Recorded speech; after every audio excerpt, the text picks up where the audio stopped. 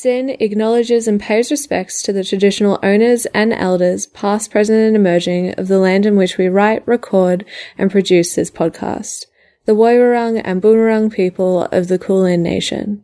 Engineers Assemble also acknowledges and pays respects to the traditional owners of the land in which our content reaches, as well as the radio stations we broadcast from across the country. Sovereignty was never ceded.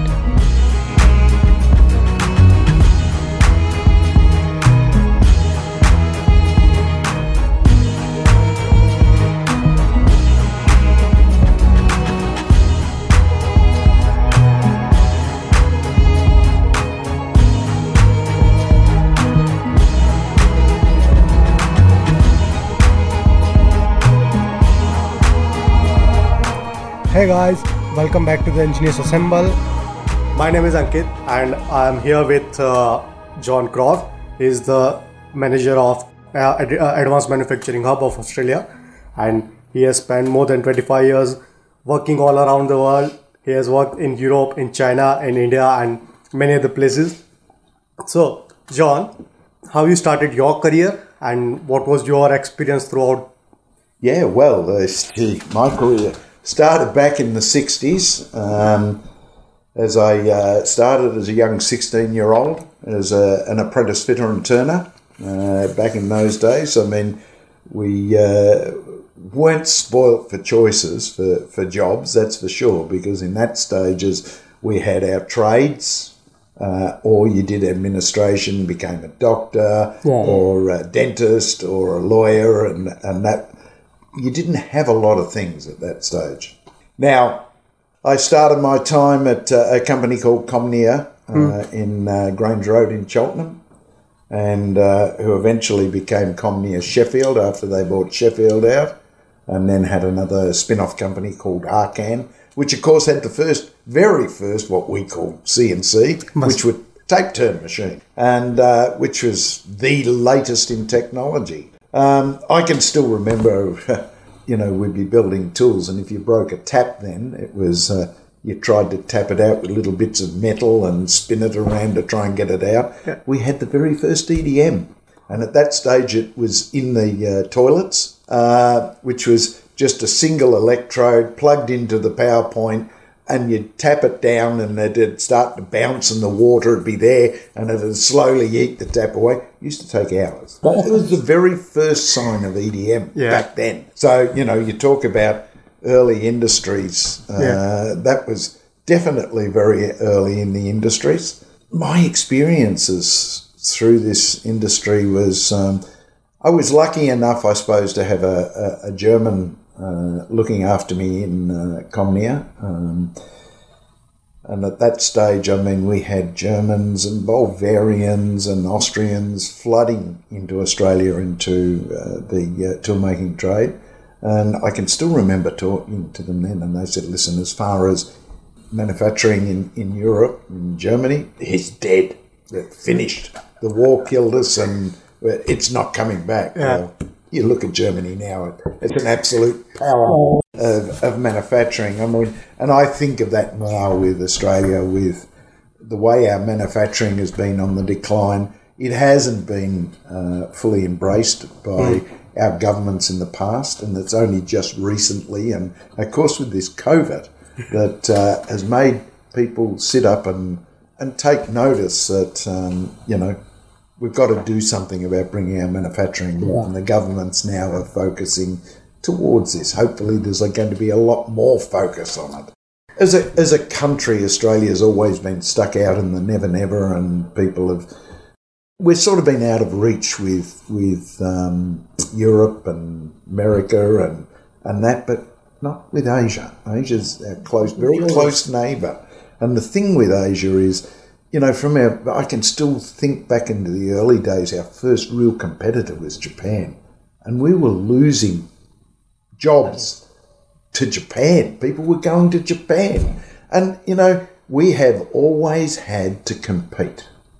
And Japan had the low rates. And, of course, when the low wages and everything finished in Japan, where did it go to next? Singapore. Yeah. And then to Malaysia. And then to Thailand, and now China. And now who's taking over? Vietnam. You know, so, and we're all having to compete the whole time. We've been a country that has really stood up and been able to challenge the competition. And I'm proud to say I'm an Aussie, and being proud to say that we'll always challenge. Yeah. And that's my same token as myself. Personally, I have to have the challenges for me to continue on in what I do. So, it's certainly a change thing now. You know, from me, I look at, the early days with machining and everything and how that's all changed. And now some of the latest technologies that are coming out are just amazing, absolutely amazing. Yeah. So, in your career span, you have seen the changes from Industry 2.0, then you have seen the changes in Industry 3.0, and now you are pioneering the Industry 4.0 transformation in Australia. So, what are your thoughts on that? What have you seen as it changed, and what is unchanged till now? I think the biggest thing with Industry 4 is we know it. All right. Australia has really been centred around Industry 4 for years and years. The problem is no one's thought about it as Industry 4. You know, Australia has always been a low volume manufacturer. Yep. We don't go into mass production at all. And I think we've learnt how to do business in low manufacturing, in the low volume manufacturing. And it's been through our smarts of how we do it. Industry 4 is opening up other opportunities for, I call it the old guard, or the people that have been in business for so many years. I mean, they're now sitting in their 70s and that, and they're sitting in these high positions. They now have to really look seriously and get the younger people in with their knowledge around Industry 4 to really gain the benefits out of what Industry 4 can give. Now you've got your companies working very heavily in Industry 4. I mean, your Siemens, you've got your Bosch. Listen, my years at Bosch, I was indoctrinated into Industry 4. And I've seen it in action. I've seen it in Europe within a plant, one of the Bosch plants in Europe, which is fully Industry 4. It's just amazing. And it's here, I've watched companies embrace it and are collecting metadata. You know, they're completely getting reams and reams, but no one knows what to do with it. That's the big problem. That's the problem here in this country. What do we do with this data to improve the efficiencies of what we are doing? You know, that's where Industry 4 is heading. It is the digital age. It most definitely is the digital age. So, listen, as more and more companies look to taking it on and taking in what Industry 4 is about, we will see the benefits start to be reaped. And I think if the government are serious with what they're doing with manufacturing, they'll also be getting behind what Industry 4 can give. So you are with an automotive industry for more than a decade. And 30 odd years in the automotive industry. As an automotive engineer, I want to know how was your experience. And so right now you are seeing the changes and reforms from combustion cars to the electric cars. Well, let me think. I mean, I still remember being involved in the old GT Falcons and that.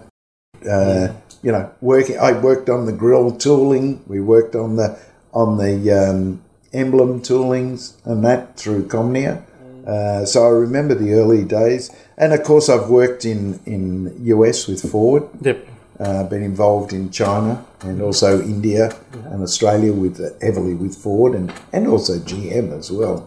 I've watched the transformations. I've even watched it through the days at Bosch, because Bosch is working in all of the ancillary equipment going into the vehicle. So, you know, I've watched the improvements through what they've done with diesel, and of course the normal combustion engine injection systems. It's just it has been an amazing ride in as such. I've watched how it's transformed, and it's just so quick. Yep. And now we're looking at the electric vehicles and the hydrogen vehicles. These are all coming out. I've been involved with charging systems. With which company? There's a company here called Lumen. Yeah, Lumen Australia. Yeah. One of our old ex-Bosch employees was heading up with their wireless charging systems. Yeah. And they won a huge contract in Europe with a supercar maker, which is really, really good. I mean, Australia has always punched above its weight as far as what we do. Australians aren't scared of taking the chance. They're not scared of putting themselves out there to get something done. Yep. And that is the beauty of what we're about, and that's where we need to continue now and really push. Yeah. Do you see any possibility of reviving automotive industry in the Australia? Already it's on its way. Okay. You've got small vehicle that's been developed out of Queensland, which is an electric vehicle, which I think is being assembled now down in Adelaide. Okay. There's another car maker now coming into, it's been advertised left, right and centre about developing a new electric vehicle. Listen, I can still remember through my years and after I started a company called Interact Plastic Services way back then, and that was in the late 80s, early 90s that began. And I can still remember back in 1991, standing in Swinburne University, watching a Stratus machine print a plastic part. And I remember looking at that and turning to the person who was showing me, and I could see so clearly in my mind that I turned around and I said, do you realise you are watching the future of manufacturing? I said, and it won't be polymers, there'll be metals, ceramics. And I can still remember this guy looked at me as if I had two heads. In 1993, Interact was the first company to bring in a printer into Australia, into private business. It was a Stratus FDM 1650. I spent $250,000. That's not bad for a little company, no help from government or anything. And I did talk after talk, and I can still remember back then that people kept saying, or industry people kept saying, oh, John, really good, bit of a black art. 6 months, you won't see it again. It'll be here and gone. Well, look at where we're sitting now. And it is going to be probably one of the biggest disruptors. It is a huge part of what Industry 4 is about. Yeah. It's just being developed so quick now, and this came about after patents were sort of let go by Stratasys and a couple of other companies that allowed other people in, and it's just flourished, and it is just blown out now. Yeah. I mean, this is a multi-billion-dollar industry. And it will become a multi-billion-dollar industry here in Australia, and if our manufacturing wakes up, the actual technology is getting to the point now where I believe it can be incorporated into a production facility, and this has been proved. I did a tour of a company in Germany called Toolcraft. They still have their traditional tool making, and they still have an injection moulding shop. They still develop automation around building automated assembly equipment and that. But they've also got this huge additive manufacturing area. They have 12 machines in there now. I think 8 of them are Trump machines. They are doing inserts for tooling. So they're utilising it now. As they said, it's a big part of what their day-to-day business is. Yeah. They've now incorporated that within their processes of manufacturing. So here in Australia, we have to look. Here in Australia, it's more education now. Yep. All right. We have to educate industry what additive is. I mean, my first year with the AM Hub is that I was talking to business people and I was getting a blank look. I was talking about additive manufacturing. But as soon as I mentioned 3D printing, you'd see the lights come on and people go, oh, yes, we know all about that. Well, no, you actually don't. I think the beauty is that, I mean, I finished 11 years at Bosch, and they were probably some of my best working years. Great company to work for, absolutely fantastic. Did a lot of travel with Bosch. I was sort of looking after Hungary, Portugal, South Africa, China was my areas.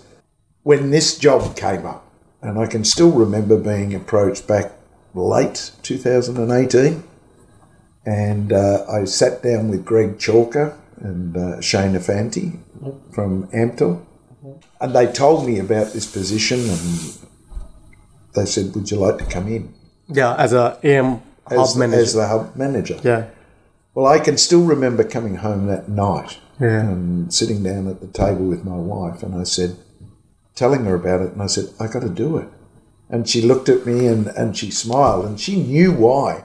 And I said, who gets a chance 20 odd years after the fact to actually finish what they started? I said, I have that chance again. So the passion is all there for me, and I love what I do. I absolutely love it. The additive community here in Australia has astounded me. I didn't realise how big it really is and how much it's grown. And it is growing daily. And as I said to you earlier on, talking to some of the technology providers or the equipment builders, they're having the best year they've ever had. And we're going through this COVID. And again, here's a country who punches above their weight. We have companies here, Aurora Labs over in Western Australia, who have developed and building SLM equipment. We have Ampro in Clayton, which is a spin-off out of Monash, which are now building equipment, but they're offering it as a whole system, not just the printer. It's the entire thing. And they're talking about it's 27% faster than any other equipment around. We know that HP are working on metal, but HP now, with their nylons and that, first real production ready equipment I've seen, you know. And we have now just so many other processes around additive, you know, with your cold spray and that success that Speed 3D is having. Yeah, Speed 3D and Tatomic. Yeah, Tatomic is another one, most definitely. So we're watching this grow. Again, industry is not fully aware, and that's what the hub's there for. The hub is wanting to be the catalyst. It wants to be the part in Australia bringing together the service providers, the technology providers, institutions. See, the institutions, here's a great one. After working with Bosch and being involved with institutions and industry and watching how it works, especially in Europe, it's beautiful. We've never done it well. We're changing. I want to be part of that change. I want the hub to be part of that change, because every one of these institutions is sort of researching in different areas around additive. So for our members and people that are trying to find out more, they can come to the hub and say, listen, John, we're working on a process or a product. We're not sure. Who do we talk to further, because we need to do a bit more research into it. We can at least guide them to which university they should be looking at. And it doesn't matter. It can be anyone within the national realms of institutions. So we're able to offer that. So that's what the hub's all about. The hub wants to be the information centre for people to actually come to. We're an unbiased centre. We're not aligned with any particular process, technology or anything. So we can be a very unbiased advocate for people looking into it. And that's being proven with what's happening with the Build It Better voucher system we're running with the Victorian government. And I can still remember they tipped in 1.85 million for the hub. 1.2 of that was to be developed around vouchers, so grants as you want to call it, because the Victorian government realised that 3D printing is a game changer with manufacturing. They could see it. So since Victoria sort of went in and it was the first state to adopt the technology. Yeah. I know, I was part of it. And when I took this position, I can still remember Simon Marriott. He had a business called Silhouette in Hawthorne when I had Interact in Hawthorne. So he used to deal in SLAs. Yep. So he'd get them done offshore somewhere. And Silhouette was then purchased by or became a partner with ARC and became a bought business. And, of course, ARC was out of Asia. And Simon, there's a few of us that we call the dinosaurs. And I can still remember Simon when he found out I'd accepted the position with Amtel to take on the hub. He said, I couldn't think of a better person. And he said, the problem, he said, with you were too far ahead of your time. And he's right. 20 years ahead of your time. Yeah. But now I have that chance. So I'm embracing it how it should be. We have had exponential growth in the hub. We have to be, of course, our money will run out from the state and we have to be sort of self-sustainable. So that's what we're working on now, the plan of how we become self-sustainable, what can we do. Yeah. We are already being recognised nationally. Yep. And we're being recognised overseas. I'm having overseas companies now coming to be part of the hub. There's a company out of India, and Vatsal, I can't think of Vatsal's last name, he's stationed now in Adelaide, Anomics or something like that, but they deal a lot in medical out of India. So they're doing a lot in the medical area. There's companies out of Singapore. There's, we will align ourselves with it. We're sort of talking with other hubs globally. So we're trying to keep ahead of what's happening with the technology. Yep. Let's come to the AMT hub. So what exactly is happening right now in the manufacturing industry? Like, I have seen a lot of talk about getting back the manufacturing into the Australia. So, well, as you know, we're running the Build It Better voucher program, which, I mean, I'm throwing that out there so often now. We've got over 30 odd projects on the go since we started. We had 7 accepted vouchers from the last round 2. And this, I mean, we're talking companies from everything. Yeah. From medical through to automotive, through to mining. I mean, we have a company here in Melbourne that have developed probably the largest printer in Australia. Yeah, the Titanic. No, I'm talking CNC Design. All right. They have a printer there which is 10 metres by 5 metres by 1.6. They can print concrete. They can print polymer. And they can print wax, which is really, Boeing is so interested. But they're even developing one that's going to go to Singapore, which is 30 metres by 10 metres by 1.6 high. So, here again, little country, punching above its weight. Yeah, they will be at Oztech next year. They won't have one of those printers, but they'll have probably the robot arm printer. They'll be printing stuff with the robot arm. Yeah. But, it's, as I said, it's so exciting. I was up at Wollongong, where they've got an offshoot company there, which they're printing skin grafts out of human cells. So, and here we are now into electronics, printing PCBs, multi-layer PCBs. Nano Dimension, that's one of the printers and it's actually sold here in Australia through Amona. They've got one up at UTS up in Sydney, and of course the Defence Department bought one, but they're not Bureau. Okay. But yeah. Let's come to the AM Hub. So, currently, how many people are working in AM Hub? And then, apart from the people, how many companies, universities, and the governments are with you and are working with you? All right. Probably the easiest way to put this is we've gone through the objectives of what the hub's there for. Yeah.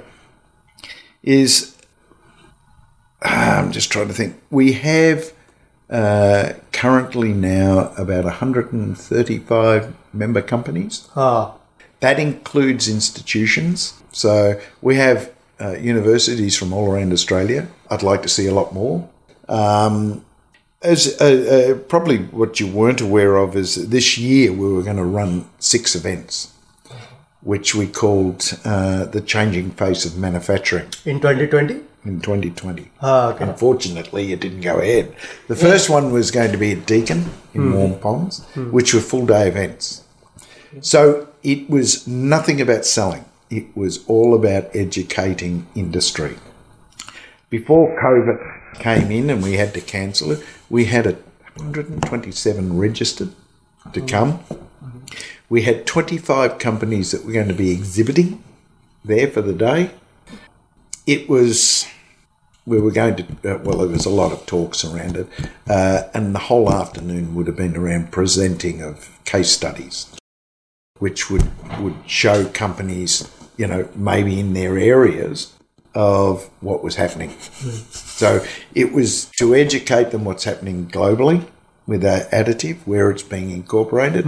As we know, there's 6 companies here purely in Australia that are purely using additive as their whole means of production. You've got iOrthotics, you've got Footworks, you've got Orthotech, all the orthotics companies. We have Limelight over in Thomastown. They do all of their light fittings. They print every one of them. All right. And they're developing new things all the time as well. So there's a lot happening in additive, which I wasn't aware of till I started in this position. So with this particular forum was going to run right around the country nationally, and we were going to be doing these things in each of the states. So before COVID. So it will happen again at some stage. At the moment, we're preparing some webinars. The first, the webinars is a series of 3. Yeah. Which is called a roadmap to adoption. All right, all around additive. The first one is around lean methodologies. That's the first of the series. That is going to be on the 26th of August, and that is about an hour and a half webinar being presented on that. That's the first of the series. Then we've got ideation, and then package design and packaging. So there'll be 3 in the series of that, and I've got Simon Bartlett presenting. Simon, God, has got years and years. I dealt with him back in '96 when he was working on the VT Commodore at GM. We were doing some prototypes off the Stratasys machine for him. So yeah. Does this hub work as an incubator for any startup, or does it provide any help for any new startups? Well, in a way it does through the Build It Better voucher system. That we've had a few startups come into that to apply for a voucher. And listen, the vouchers are... so just make it clear, voucher, by voucher you mean grant? Like a grant, yeah. It's just another name for a grant, yes. We have... with the grant, of course, it's dollar for dollar. The applicant puts in $1, the government puts in $1, and it's up to $20,000. So you're talking $40,000 projects. So they're not small. They're not totally small. To date, we've outlaid nearly 600,000 of the government's money out of the 1.2, sorry. Estimated so far, and I'm only just starting on the companies, what they've physically spent personally on their projects, we're up around 10 million. So the voucher definitely is showing good results. And as I said, we've got round 3 coming up, another 2 rounds after this. So hopefully people will sort of wake up and say, we need to take notice. So those 2 rounds will come in 2021? One will come this year. We'll have round 4 this year, then we'll have round in 2021. Our money or the funding runs out in October. So all vouchers have got to be completed by October next year. So the vouchers, when they're awarded, you have 12 months to complete the voucher. So we have talked about the industries and companies in the AM Hub. So now, what is the role of government other than providing the grant? Well, at the moment we have one of the government officials who is on our advisory committee. So we have the advisory committee, and that's exactly what it is. It's not there to tell us how the hub should run. Yeah. It's there as an advisor to give ideas of what could be taken up. So we have one of the government on that. We have to report. I have to do reports each quarter to the government, and that's like writing a novel, let me tell you. They're typically around 149 pages in the report. So, yeah, it's we have to be seen that we're doing the right thing. Yeah. Around COVID, we've even tried to let companies know that, you know, vouchers are definitely available if you're working in an area of around the COVID-19. Yeah. So the vouchers are still not affected by the current situation. Yeah, they are to a certain extent. Some of the companies that are doing their vouchers have had to put on hold because their testing sites and that are all locked down. They can't get to their testing. They can't do certain things around what the project requires to be done. So they're on hold till things start to relax again. So we've actually given, I think, half a dozen companies so far extensions off the 12 months because they were due to finish last month and this month. So we've given them extensions now to the end of the year at this particular point because of the effects the COVID has had on their business. Yeah. Understood. Let's get back to the current situation, the COVID-19. Yep. So you remember you and I had a talk about what companies are doing in current situation, what's like in the beginning when in a March or in April, we have seen some of the major surge in companies are printing some parts for medical industries and some stuff like that. So regarding that and connecting all that thing, what is happening right now in the manufacturing with regards to the COVID-19? All right, quite a few of our members got involved with producing parts for face shields and that sort of thing. So they got heavily into that.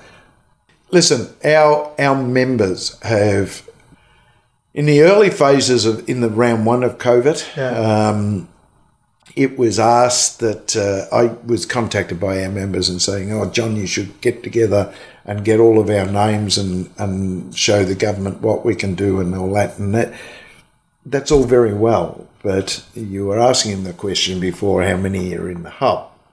Well, you're looking at him. I am the hub. Although I have backing internally because the hub runs under AMTIL. So I've got the AMTIL staff that sit behind me. So we have the editors, we have the media people behind us. I have the help from our CEO, my boss himself, Greg Chalker. He handles all of the projects. He's sort of the overseer of all of it. So I do have a team behind me. We have our events manager up in Queensland, Kim Banks. Kim does all of my work around the webinars and that. I organise it. Kim organises all of that. She is putting together the Unlimit 3D conference. So she takes a lot of the work away from me. So there's certain work I can allocate. To the team, the team. So, we have a team as such, which we call the AMTIL team. So you are a future man, so it would be nice to ask this question to you. What changes would you expect to see after the COVID-19? I expect if the government is serious about manufacturing, that I'll expect to see quite a bit. We know the Queensland government and that have started the advanced manufacturing hubs and also a lot of grants around advanced manufacturing. This is happening out of Adelaide as well and other states. So you will see that I think manufacturing will start to take a big step forward. And if we can educate industry well enough around additive, I think the additive area is going to grow at a very quick pace because it will be taken up as people realise, hang on, it's easy to justify now why we can go down this way. Yeah. And if the government is supporting it with funding, then I can't. It will grow. It will grow. Manufacturing in this country, listen, for years and years they said manufacturing is dead. It's never been dead. It's never been dead. It's slowed up, Yeah, yeah. but it's never been dead. Manufacturing has always been here.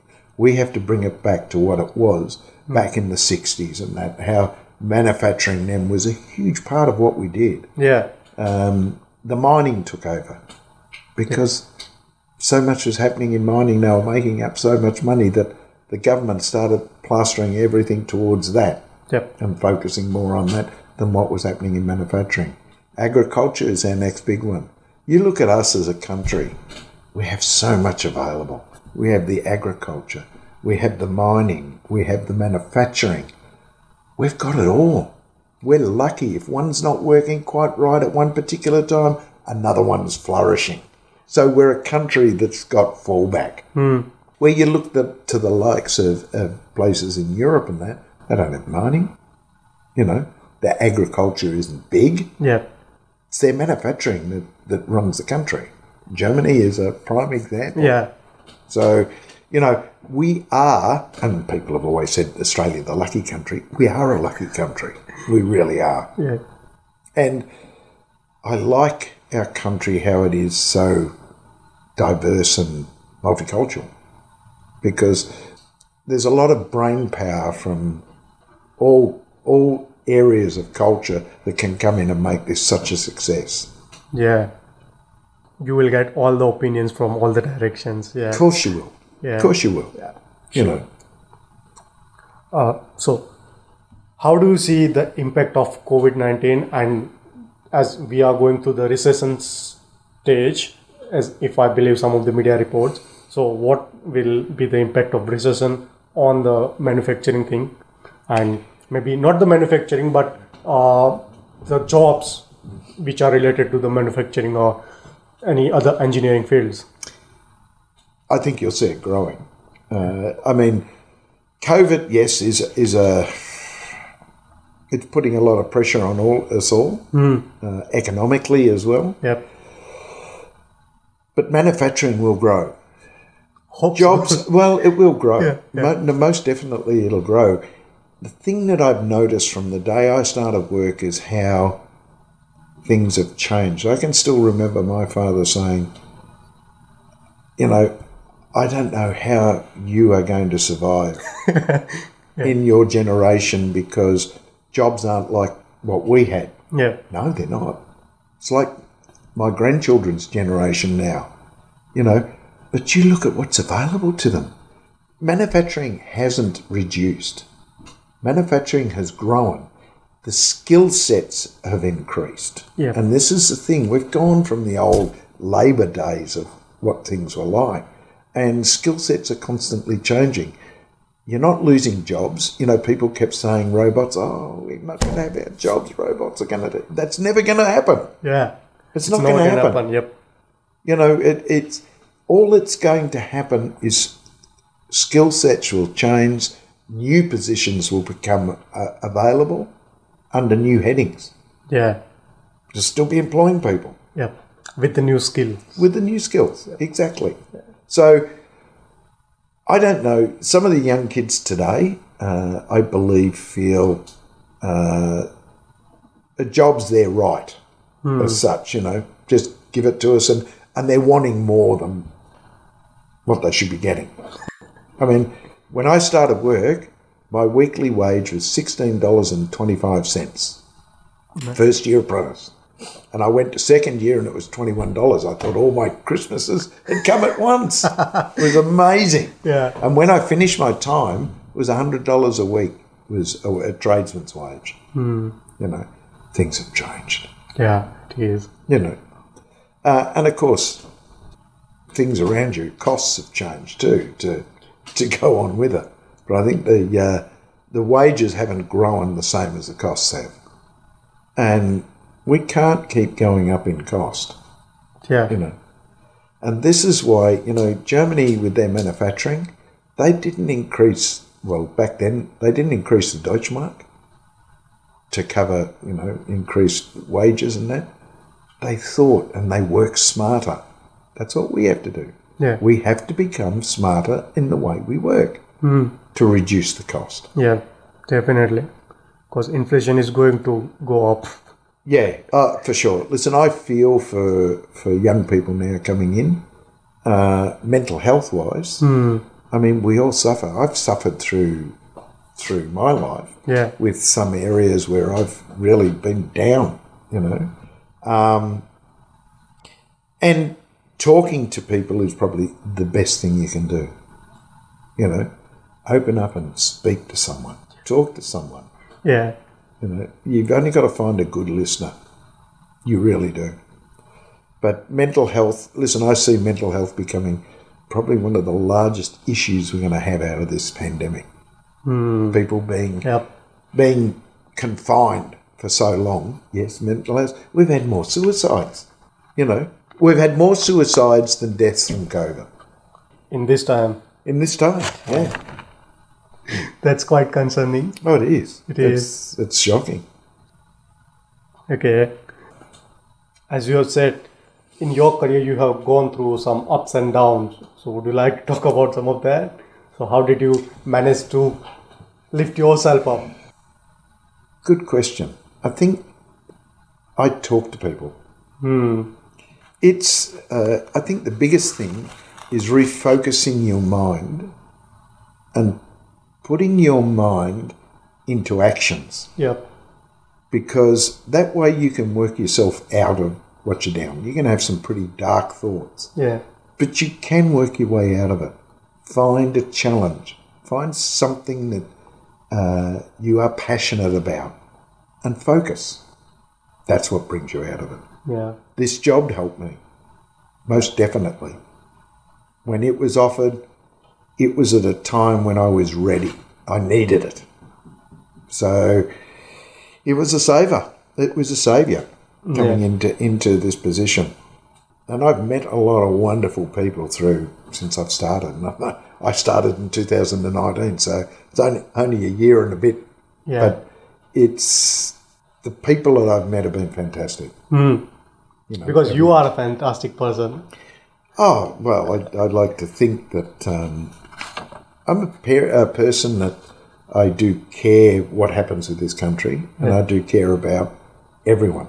I mean, and please don't get me wrong when I say it doesn't matter about the colour of the skin. We're all humans, for God's sake, and that's how we should be treated. Yep. So, you know, and you know a bit about my past and my dealings, of course, with India and that, and I've had my dealings with China as well. Doesn't matter what culture. There's good and bad in all. In all, yeah. You know, so we are a human race. Yeah. Let's treat the people that way. Right now, there are many graduates who are under the lockdown, or many future graduates who are anxious or are under stress, how they are going to get their first job. So what advice do you have for them? It's a good one, actually. One thing that I've always found is if you're looking at interviews and that, walk into them confident. Walk into the interview as if they need you. You don't need them. Yeah. All right? And I say to a lot of people, be yourself. You know, just be yourself. I've always been a very, very open book because what you see is what you get. It doesn't change. Yeah. You know, and that's what I tell people. Just be who you are. You know, people will see what you have to offer just by sitting down and talking, you know, and it doesn't all happen off a piece of paper. You know, resumes, I've been asked to read resume after resume. What do you think? What do you think? Yeah, and maybe you will find same thing over the different resumes. Correct. Yeah, correct. I mean, you know, we have all these things online about how to write a resume and everything. People get too locked up in it. Yeah. And the biggest issue, or the biggest problem these days, I suppose, is in positions that are advertised, there's keywords hidden in there. And people that are getting resumes look at the first two paragraphs, and if they don't see the keywords, goes off to the side. Yeah. I admire the people who are so wanting to work that they sit on a corner of a street with a sign. All I need is a job. Yeah. Let me work. They're the people that are getting jobs. They're the ones that are going out and actually physically getting a job. Getting a job, yeah. There's the other thing I would tell young grads is talk to some of the industry leaders. Talk to industry leaders, especially leaders that are in their fields where they're wanting to look into. Yeah. Get to know them and understand them. And that way you will have an advocate on your side. If there is a position comes up, and if you've stayed in touch with that person will be, oh, listen, I was talking to Ankit. That. Like I did with Sashi. Yeah. All right? Sashi was going for a position. Yep. And I was able to advise the company that he was going to. Yeah. To look very seriously at the young man that was going to be in front of them. Yeah. They wouldn't be sorry. They weren't. I'm not a person that will put forward people after people to different jobs. That's not how it works. Yeah. But there's certain people that talk to me or come to me that I've developed a relationship or something with. Yeah. And they're the ones that I will remember if I'm talking to a company and they said, oh, John, we really need a marketing person. Amiga Engineering over in Thomastown. We really want a marketing person. So if you know someone, let us know. So my initial thought about that is that don't follow the job, follow the people. The job will follow you. Correct. Yeah. Very, very correct. Yeah. That's a good analogy. I like that. Thank you. Yep. So, thank you, John. Oh, my pleasure.